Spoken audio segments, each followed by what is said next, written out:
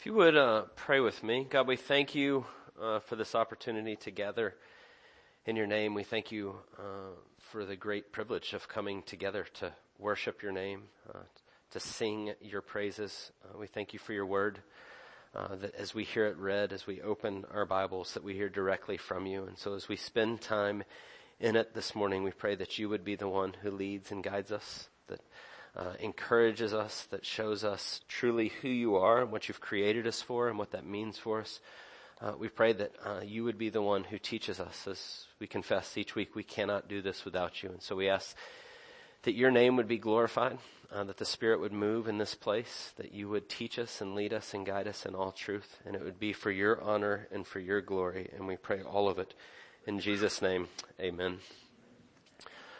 Years ago, I went to a conference and I heard a speaker, and he talked about, he later on became one of my favorites and read a lot of his books, but it was the first time I'd ever heard him speak, and he spoke at this conference, and he talked about, he kind of used this analogy of how much he liked going to the movies, and part of the reasons that he liked going to the movies is he was a big film buff and loved films, but also loved to see the trailers, the previews. And so he'd say, I would get just as excited to go for that because it would show me which movie I wanted to see next. And he said you'd sit there and you'd watch, and there's varying degrees of how good they are. Some of them would come on and it'd be a comedy that looked really funny, and I'd go, oh, okay, maybe I want to see that one, or maybe I've seen this one, and he'd go on. But he'd say, but then usually there'd be one trailer before each film that I would be like really taken with. And he said, come on, it'd just be a really great trailer. Like, had a good story, and there were good actors in it, and it seems well thought out, and the story kind of grips you, and there's action and comedy, or whatever's your thing. And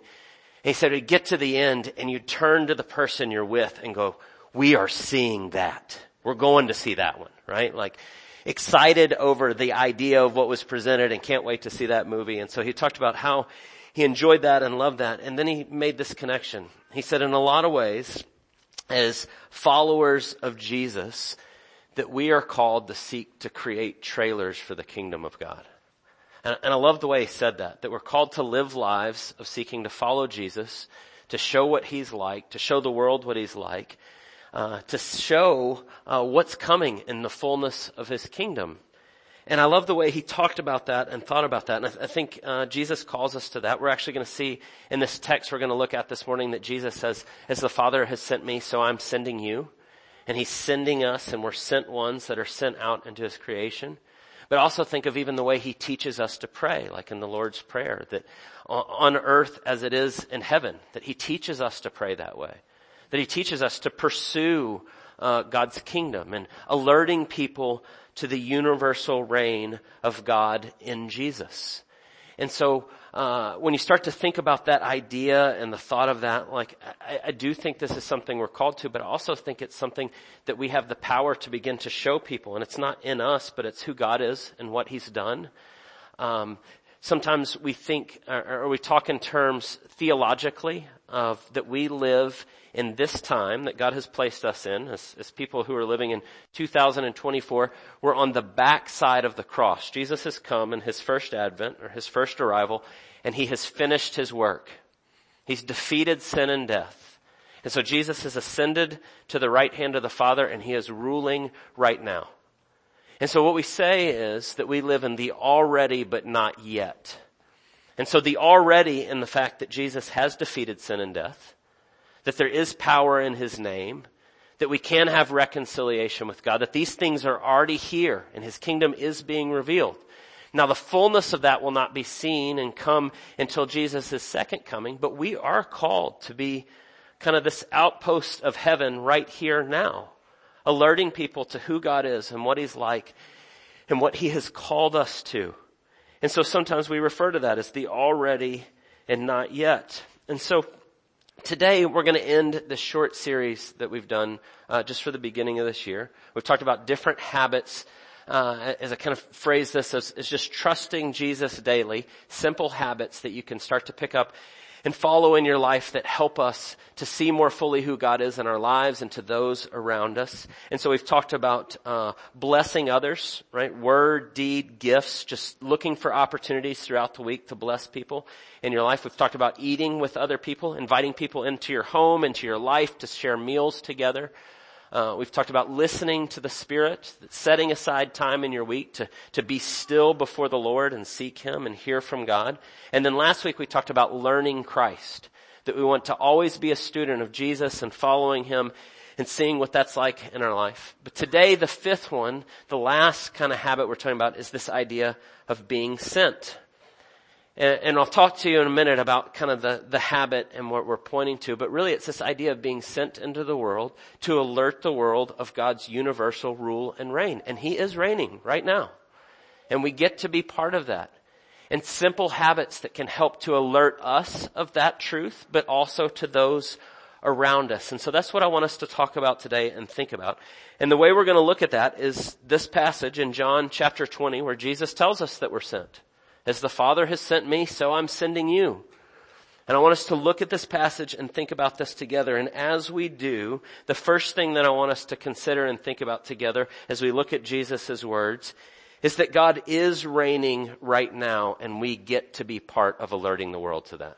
That's the first thing I want us to consider. That God is ruling and reigning right now, and we get to be part of alerting the world to that.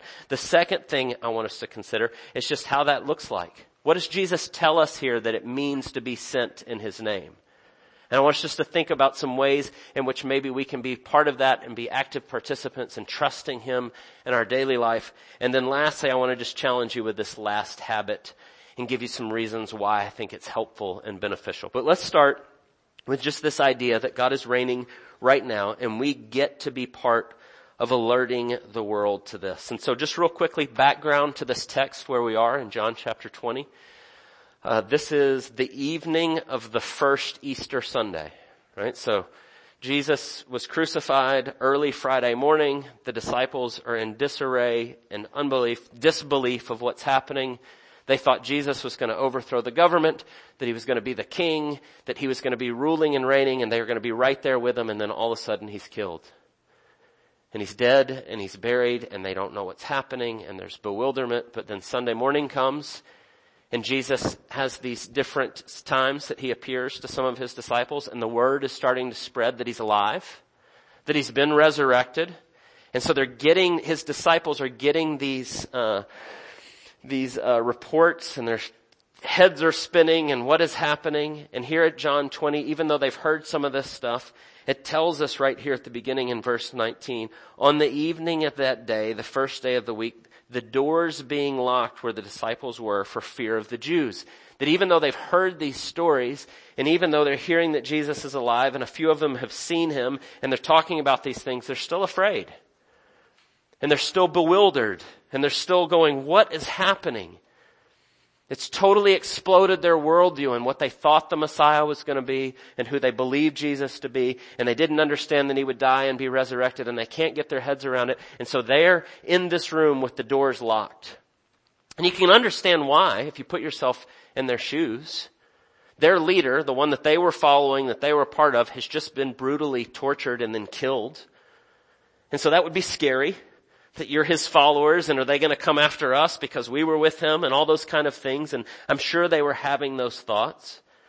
But it's here that Jesus appears to them, right? And so pick up there at the end of verse 19. Jesus came and stood among them and said to them, peace be with you. And when He said this, He showed them His hands and His sides, and the disciples were glad when they saw the Lord. And Jesus said to them again, peace be with you. As the Father has sent me, even so I'm sending you. And I want you just to think about this as Jesus appears, and they're afraid, and they're bewildered, and they're figuring it out. And the first thing He says is, peace be with you. He actually says it twice. Peace be with you. And they're in the middle of this, and this fear, and all the things that go with it. And Jesus shows up and goes, peace. And I want you to think about what He's talking about here and the peace that He offers and what it is He can speak into their lives and their fears and their struggles and their frustrations right here and now. And so Jesus steps in, and here He is. fresh off of defeating sin and death. And he is the living, breathing evidence that that's true. And he stands in the midst of them and says, peace be with you. And I want you to think about the ways he offers us peace. I want you to think of that on multi-levels. But in order to really get that, we need to kind of rewind and go back and get the big picture for just a second. Because the first thing that Jesus offers us, and the most important thing, and the core thing of who we are, is he offers us peace with God. And that's what he's coming and saying, and that's right, I'm sure, on the tip of everything that he means. Even the context here tells us that.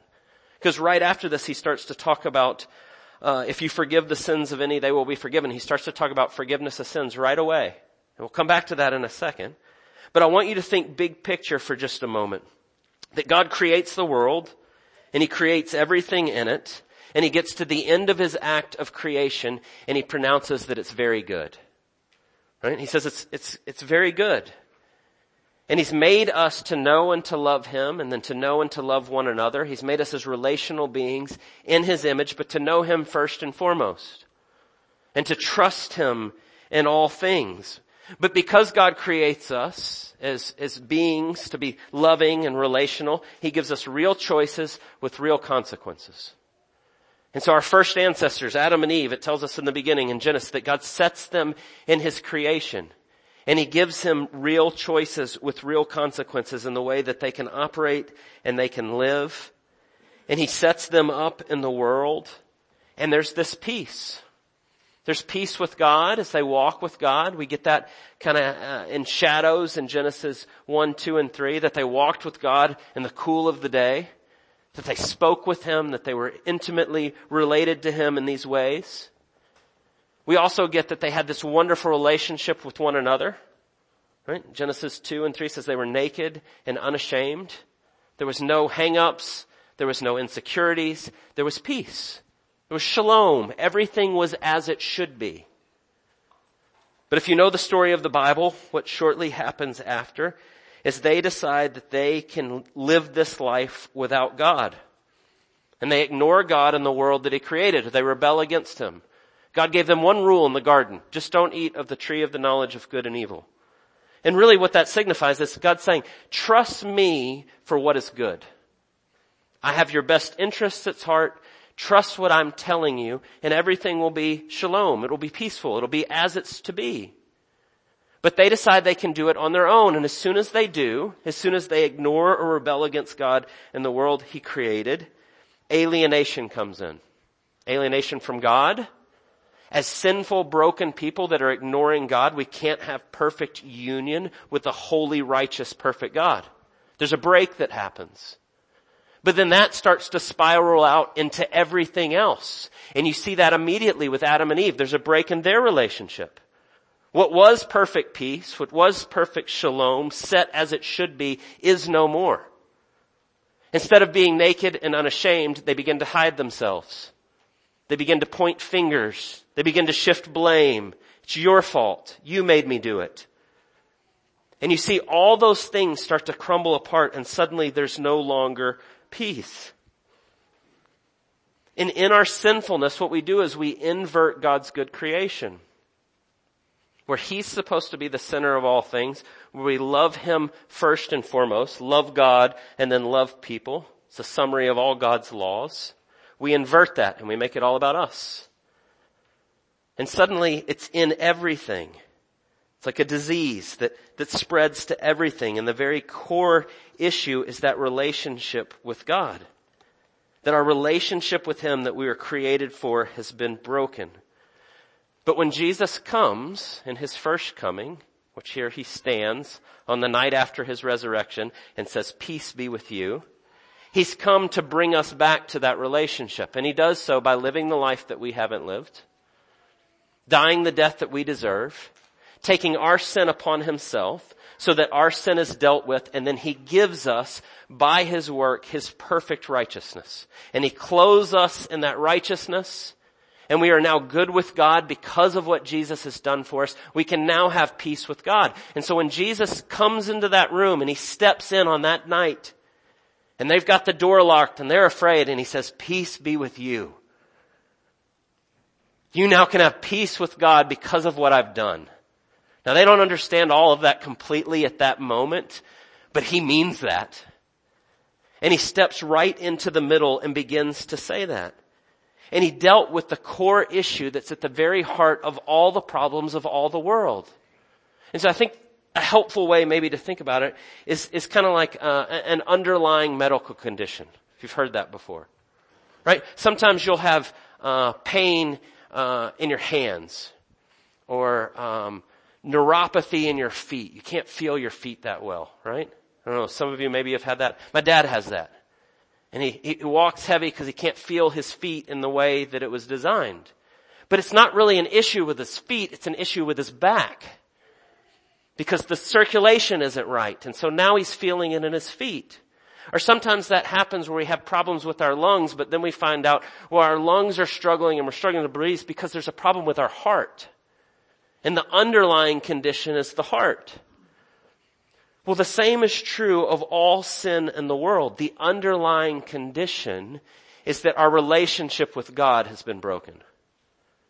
And so when Jesus shows up and says, peace be with you, he's fixed the underlying condition in what he has done for us. And he's come and he's set all things right. And so he can begin to offer us to have peace. But then also, as we understand what Jesus has done and the peace that he offers us in his life and his death and his resurrection, that can then begin to spiral out, that it begins to set all things right. Because everything else is a symptom of that underlying condition. And so when he says, peace be with you, the first place that we have to start is because of what he's done for us in his life and his death and his resurrection, that he has brought us peace with God and that we can be reconciled with God. But then also when he says, peace be with you, he's offering us peace in all ways and in all things. Not just in our relationship with God, but our relationship with one another. When we truly understand the gospel, the good news of what God has done for us in Jesus, it begins to unravel all these things, and it starts to show us the reality of how things are. And so as our eyes are open to see him, and God takes his rightful place where he belongs, back at the center of all things, that's radically humbling. But it also gives us a way and it gives us resources to actually forgive and love others the way we were created to. Because I'm no longer the center of the world. When I'm offended or when I'm struggling or when I'm upset or things are going, I can come back to God and find my identity in him. And then I can offer forgiveness in the way that he has given me forgiveness. And it begins to repair relationships. He's offering us peace not only with God but with one another. When we understand the fullness of what he's done and what that looks like, he gives us resources that are endless for forgiveness, for being selfless, for loving others in the way that God has loved us. And as we understand what he's done for us, that begins to do this work through all things. But then we could also say it also extends to the world itself. The Bible tells us that God's glory is going to cover the earth as the waters cover the sea. That his glory is going to be in fullness in all things. Right here and now, we live in that already, but not yet. We have the resources and the power. The gospel is the power of God for salvation, right? Romans chapter 1. It's the power of God for salvation for us to know God. It's the power of God for salvation to repair relationships. It's the power of God for salvation of all of creation to set things as they were originally made to be. But we live in the not yet as we still have real choices with real consequences, and there's still sin all around us. But when we come back to the gospel and we see who God is and we see the power of what he's done and the grace that he's given us, and we begin to live out of that, it has great power to heal the systems and the structures of the world. Now, be careful when I say that. That doesn't mean that in our power and our doing, we're going to bring heaven on earth. I believe that's coming when Jesus returns. And he's going to set all of it right perfectly and fully. But it does mean we can begin to pursue those things in the power of the Spirit. Making much of who God is, holding fast to the gospel, we can make real changes. We can create real trailers for the fullness that's coming. And we get to be part of that right here and now. The older I get, the more convinced I am that the answer to everything is the good news of who Jesus is, the gospel. The grace of God and what He's done for us. And I mean that personally. I mean in relationships. I mean in the world. In Romans 2 it says, don't you know that God's kindness is meant to lead you to repentance? And we get to be this opportunity to show what that's like in the world. And here's the really hard part. The world comes at you and goes, no, it's power and we're going to take it. And the way that you make change is you take it from people and you force them and the person who's in charge gets to do it. And the kingdom of God goes, Jesus says, no, my kingdom's the exact opposite of that. You serve and you love and you care for people. And in so doing, you show them what I'm like. And as the Spirit moves, I change them. Here's the hard part. You get inundated that that's not true with the world. And it's easy for us as followers of Jesus to buy into that lie that we have to do it the way the world does it. And Jesus says, no, you don't. You trust me and you be sent in the way that I'm sent and you show people what I'm like in the way that God has called you to. I think there's lots of actual good examples of this happening. I can think about it personally in my life. When someone's ugly to you and you respond with grace, it goes way better.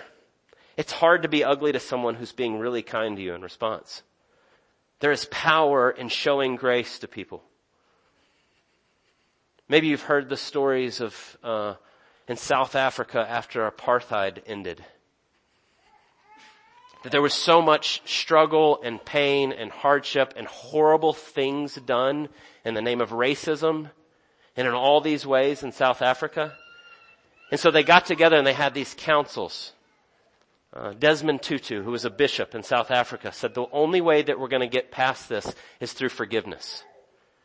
And he set up for these opportunities for people to come together in public. And those that had wronged other people to confess their sin and ask for forgiveness, and those people to extend forgiveness. And it began to break down walls. And it began to build a community in a way that they had never had before. And there were still issues with it, and it was not perfect, but you were seeing the already and the not yet of God's kingdom in this forgiveness. When grace is extended, and we trust what God tells us and what it's like.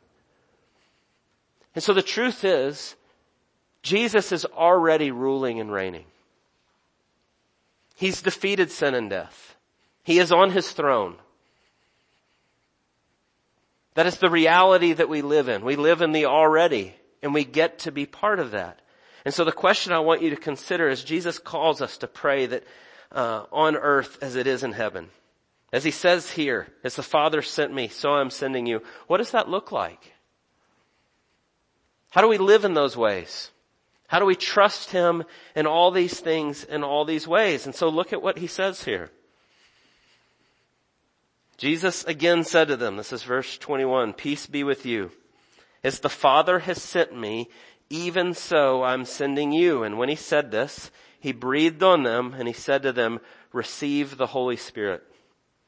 And if you forgive the sins of any, they are forgiven them. And if you withhold forgiveness from any, it is withheld. We start to go, okay, so what is He talking about? What does it mean to be sent in Jesus' name? And you notice even in context here, the first thing He says is He begins to talk about the forgiveness of sins. I think that's because the core issue that all issues flow out of is our relationship with God that's been distorted and broken because of our sin. And that's the most important. That's the bullseye. That's the heart of all of it, because everything else is a symptom of that underlying condition. And so He sends us in His name to proclaim the good news of who He is and what He's done. The gospel is central and it's supreme. And that is true. And He sends us out in that way to make known who Jesus is and what He's done and how we can be reconciled with God, how our sin can be dealt with. By the way, as you read that, don't let this throw you when he says, if you forgive the sins of any, they are forgiven. And if you withhold forgiveness from any, it is withheld. Does that bother anybody when you read that? Kind of sounds like he just told the disciples, you get to decide who's in and who's out. Right? Forgive who you want and don't forgive the others. But I want you to think about what they're sent to do. They're sent to proclaim the good news of who Jesus is and what he's done. I mean, just think about what that would look like. If you say to someone, you need to be reconciled to God because of your sin. You are separated from a holy, righteous God because you've rebelled against him in the world he's created. But Jesus has come for you, and he's done for you what you can't do for yourself. And he's paid for your sin, and he's offering you forgiveness and his righteousness. And they say, no thanks. I think I'm a pretty good person. I think all roads lead to God. I don't think I really need Jesus' forgiveness. They're not receiving the forgiveness of Jesus, not because we're withholding it from them, because they have not accepted the only way in which we can be reconciled to God. Right? Jesus says, I am the way, the truth, and the life. No one comes to the Father but by me. John chapter 3, verse 36 says, whoever believes in the Son has eternal life. Whoever does not obey the Son shall not see life, but the wrath of God remains on him. And so we're not withholding it from anyone. It's not ours to withhold or to give, but as the proclamation happens, and as people hear the truth, they either accept or reject what it is that God is offering in Jesus. And if they say, I don't need forgiveness, then they're not receiving that forgiveness. And so don't let that throw you on it. But the important part here is that you see that primacy of the gospel as we go out and we'll proclaim the good news of who Jesus is.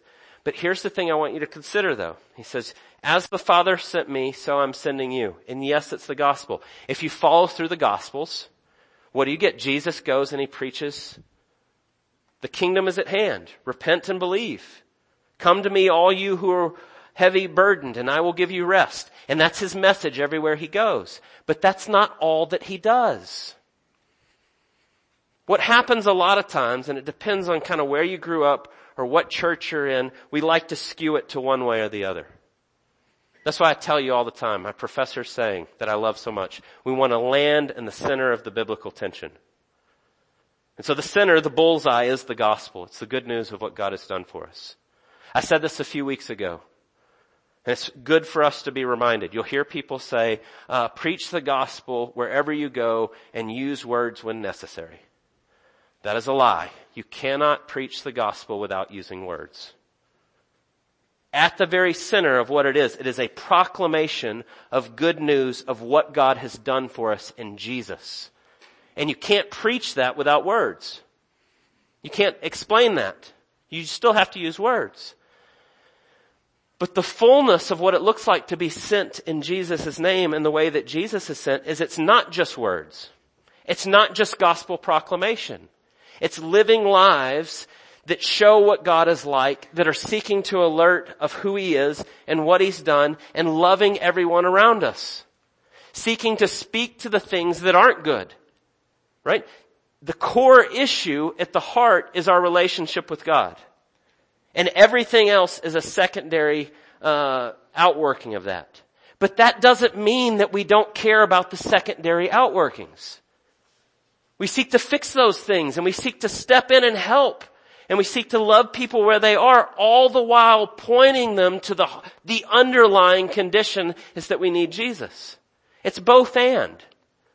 And so what often happens is sometimes people will get really taken with the social movement of we've got to end racism. And by the way, as a Christian, you should completely be against racism. Every single person is made in God's image. Any sort of racism that puts someone down because of the color of the skin or where they came from or where they grew up is a lie from the pit of hell. It's that simple. And so we are against racism. But we also recognize that racism is a symptom of ignoring God and the world he created. And so we want to do both. We want to speak truth to the things that are wrong, We want to step up and say, no, we can't live that way. Not as people that are called into God's kingdom. But at the same time, we want to make sure that the gospel is primary. But what often happens, and I've heard people say this, well-intentioned, no, all we care about is preaching the gospel. I go, yeah, but we also love the people and meet them where they are. Or then people go, no, we just have to fix these social ills. And it doesn't really matter so much about the proclamation. It's like, no. It's both of those things together. And if we're sent in the way that Jesus is sent, that's exactly what he tells us to do. That's exactly the way he does it. Right? We've talked about this. Him spending time with the worst of sinners. And they go, why is he with them? He's spending a lot of time with prostitutes and tax collectors in the edges of society. And he's loving them and he's meeting them right where they are. And then he's calling them to repentance. It's both. And if we're sent in the way that Jesus is sent, we're supposed to be doing all those things. Even think of this. In Matthew chapter 11, John the Baptist is in prison. You know the story? He's in prison. And he's wondering, well, if Jesus is the Messiah, and his kingdom's coming now, and he said, I'm like the greatest prophet, why am I in prison? I'm editorializing here, but I think some of that was going on with John the Baptist. Like, how did I end up here? And so John says, go ask Jesus if he's the Messiah. He sends his followers, his disciples, and he says, go ask him. Go double check with him. And they come and they ask Jesus, and he says, go tell John what you hear and see. The blind receive their sight, and the lame walk, and the lepers are cleansed, and the deaf hear, and the dead are raised, and the poor have good news preached to them. And blessed is the one who's not offended by me. Do you hear what he says? Go tell him all the things that you see happening. I'm setting all things right. Blessed is the one that's putting their trust and is trusting in me. And we're called to be both sides of that, all of it. We're sent into the world to love people in the way that Jesus has loved us, but then to proclaim the reason that we're doing that. To make much of Jesus. I said this last week, but it's helpful to think this way. Faith without works is dead. Works without faith is dead. It's both. If you're just doing a bunch of good works to try to fix everything and exhausting yourself with trying to set everything in the right order, and you don't have faith, and you're not pointing people to Jesus, then it's for nothing. But the same is true if we just go around and we say a bunch of things, but our lives don't reflect those at all. Right? James 2, he says, what good is it then, my brothers? If someone says he has faith but does not have works, can that faith save him? Do you hear what he's saying? You're not saved by your works, but a faith that is devoid of any change in your life isn't real faith. Saving faith will change you. Doesn't mean you're perfect. Doesn't mean that you get it all perfectly together and you're now the perfect person, but it does mean your life changes. But then listen to the very next thing he says. He says, if a brother or sister is poorly clothed and lacking in daily food, and one of you says to them, go in peace, be warm and filled, without giving them the things they need for the body, what good is that? So also faith by itself, if it does not have works, is dead. To be sent in the way that Jesus was sent, to follow him in all things, is we're doing both. Now we understand that the gospel is primary. We understand that that is the symptom of all of it. That's why it has this place of primacy, and we have to speak the truth and we have to point to who Jesus is, but we're seeking to live out all of that. And being sent in the way Jesus is sent is alerting the world that Jesus is ruling and reigning. And the fullness of his kingdom is coming. And we get to be part of it right now. And so I want you just to think about the ways that that can look. And I hope you see the connection of what we've been talking about. Blessing people. Getting up each morning and how can I bless the people that are around me because of what God has blessed me with? Blessed to be a blessing. I'm alerting the world to the blessings that I have in Jesus. And that might just be simple words of affirmation. It might be meeting a need. It might be giving a gift. But you're alerting the world that there's so much more to this life than what we see. It can be simple, small acts.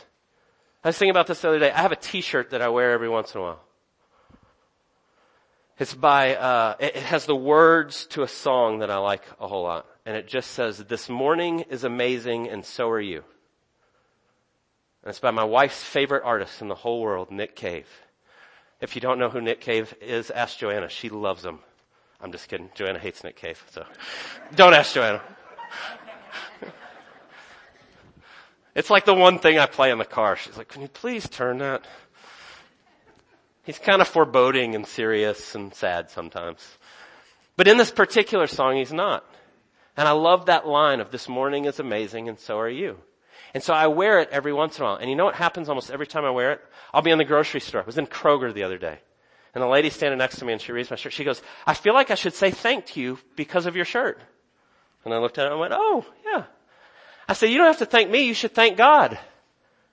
He made the morning and he made you, and that's why both are amazing." And she went, "Oh." And in simple ways, you're alerting her to what is true. That creation is amazing.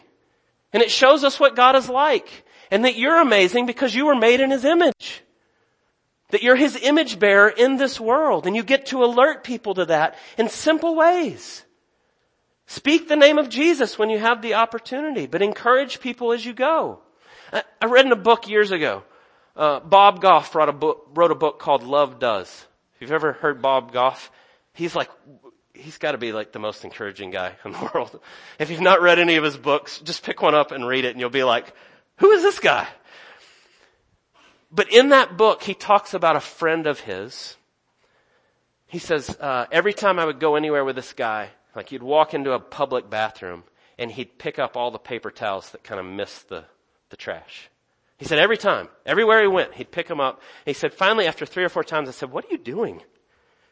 Why is it that you pick up the trash? Every time I'm with you, you pick up the trash in the bathroom." And he stopped and he said, "Well, I figure God has come to us in Jesus to clean up my mess. What better way than to show what Jesus is like than just to seek to clean up messes as I see them?" I thought, that's pretty awesome. I know that's a really simple, small act and a small thing, but when somebody goes, "Why are you doing that?" you name the name of Jesus. You're alerting the world that there's something more, that God is ruling and reigning. It's the same when we speak to anything that's going on, when we get involved in our community, or we seek to serve, or you go give of your time at the Oaks. I want to go over there and love those people well and encourage them and walk with them and alert them that God's ruling and reigning right now. The same when you help your neighbor, whatever that looks like. And so instead of giving you a whole big long list and going, here's all the things that you need to do, if you've put your faith in Jesus, I trust that you have the Holy Spirit and that He's going to lead and guide you, so ask Him. I mean, Jesus says right here, "As the Father has sent me, even so I'm sending you." And when He had said this, He breathed on them and said, "Receive the Holy Spirit." I'm not only sending you, but I'm now equipping you and I'm giving you what you need and I'm sending you to go and to alert of who God is and what He's done. So here's the last part. The simple habit that I just want to challenge you with. Right? So we've talked about bless and eat and listen and learn, and this last one's sent. It's real simple. Each week as you go in your life, look for ways to alert the world to the universal reign and rule of Jesus. And as you do, whether it's something you get to do or something you see or something you observe or something that you notice, keep a list. Start to write down the ways that you see God's kingdom dawning around you. And I'm going to tell you why I think this is really helpful to do this. And I've done this at different times in my life. Full disclosure, I start reading about this and we go, hey, we're going to do this. And it's like, oh yeah, I got to do this. I haven't been doing that. And I need to be reminded of that. And I think what ends up happening that's really, really helpful is you're reminded of God's movement and His faithfulness all around you. When you start to look for it and you start to operate in those ways, you'll be overwhelmed with how much God's doing right in front of you. You'll go, whoa.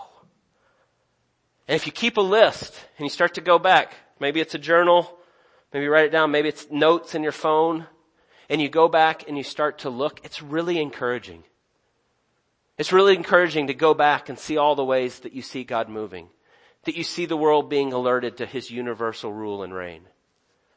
And so start to write those things down. But then the third thing I would say to you is if you make that a habit, and you go, I'm going to write these things down, and then you're not seeing a bunch, or it's a challenge.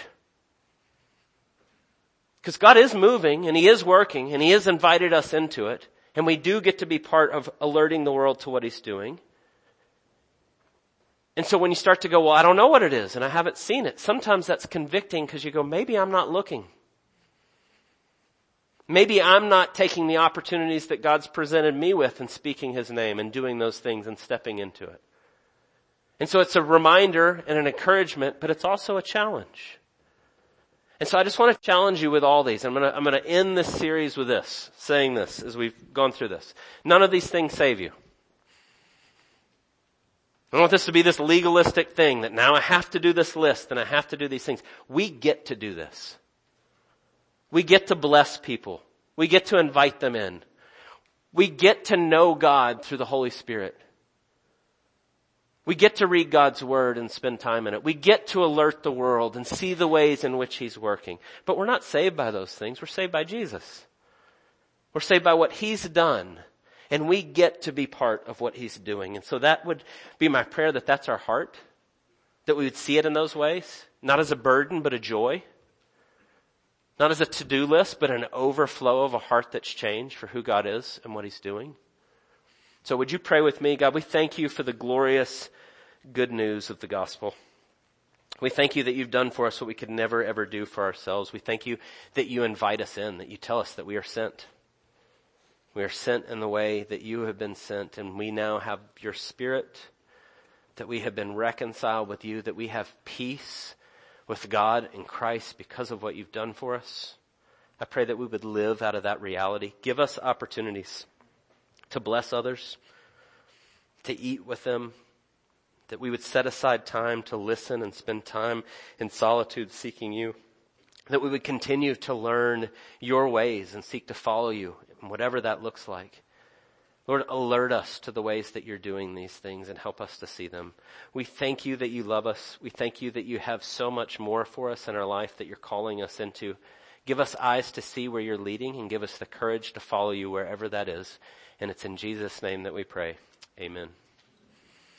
This is the time in our service where we get to celebrate the Lord's Supper together. And we do this every so often, but we try to have time where we can just pause, prepare our hearts for this. And so this morning, we're going to do a responsive reading of just a time of confession to help prepare your heart for communion, to remind us that it's not what we've done, but what Jesus has done.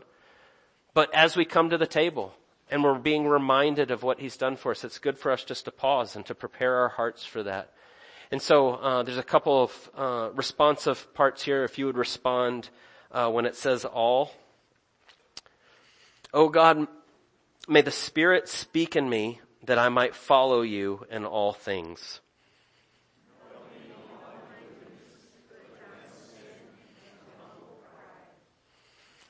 I have no merit. Let the merit of Jesus stand for me.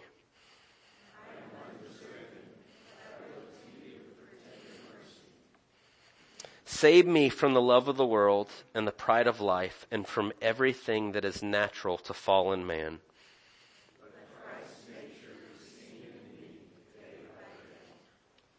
I'm going to ask you to take just a moment, the next 30 seconds or so. Ask the Spirit to search your heart, that he would reveal any areas of unconfessed sin.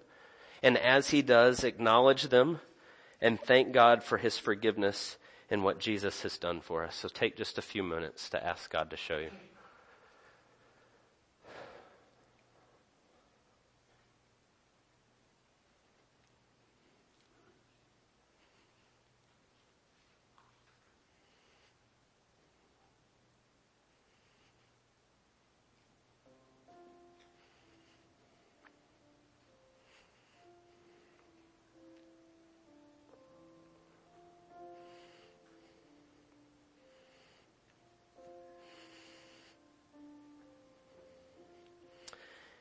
Hear the assurance from God's word from Isaiah chapter 55, verse 6 and 7. Seek the Lord while he may be found. Call upon him while he is near.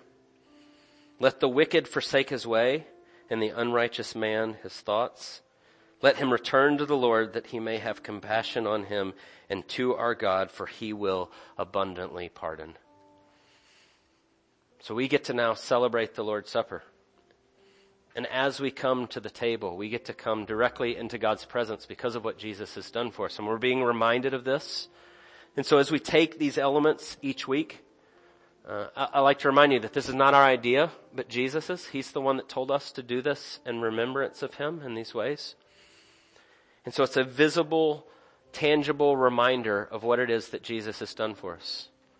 His broken body, his shed blood on our behalf, that he's done what we could never do for ourselves. And so the night before Jesus dies, he institutes this time with his disciples. The scriptures record it this way: when the hour had come, Jesus and his apostles reclined at the table, and he said to them, I have eagerly desired to eat this Passover with you before I suffer. And he took the bread, and he gave thanks, and he broke it. And he gave it to them, saying, This is my body given for you. Do this in remembrance of me. In the same way, after supper, he took the cup, saying, This cup is the new covenant in my blood, which is poured out for you. Do this whenever you drink it in remembrance of me, for whenever you eat this bread and drink this cup, you proclaim the Lord's death until he comes. And so as we come to the table, we're being reminded that Jesus has dealt with our core issue of our alienation with God that we no longer have because of what Jesus has done for us. And so if you're here today and you go, I don't know about that. I don't know that I understand exactly what that means or what that looks like. I would just encourage you to take this time to pray, to ask God to show you. If you have questions about what that means, we would love nothing more than to talk to you about what it means to follow Jesus and to put your trust in him. But for those that have put their trust in Jesus and are following him and are seeking for him to be Lord of your life, we invite you to come to the table this morning and rejoice over the communion, the union that we have with the Father through what Jesus has done for us.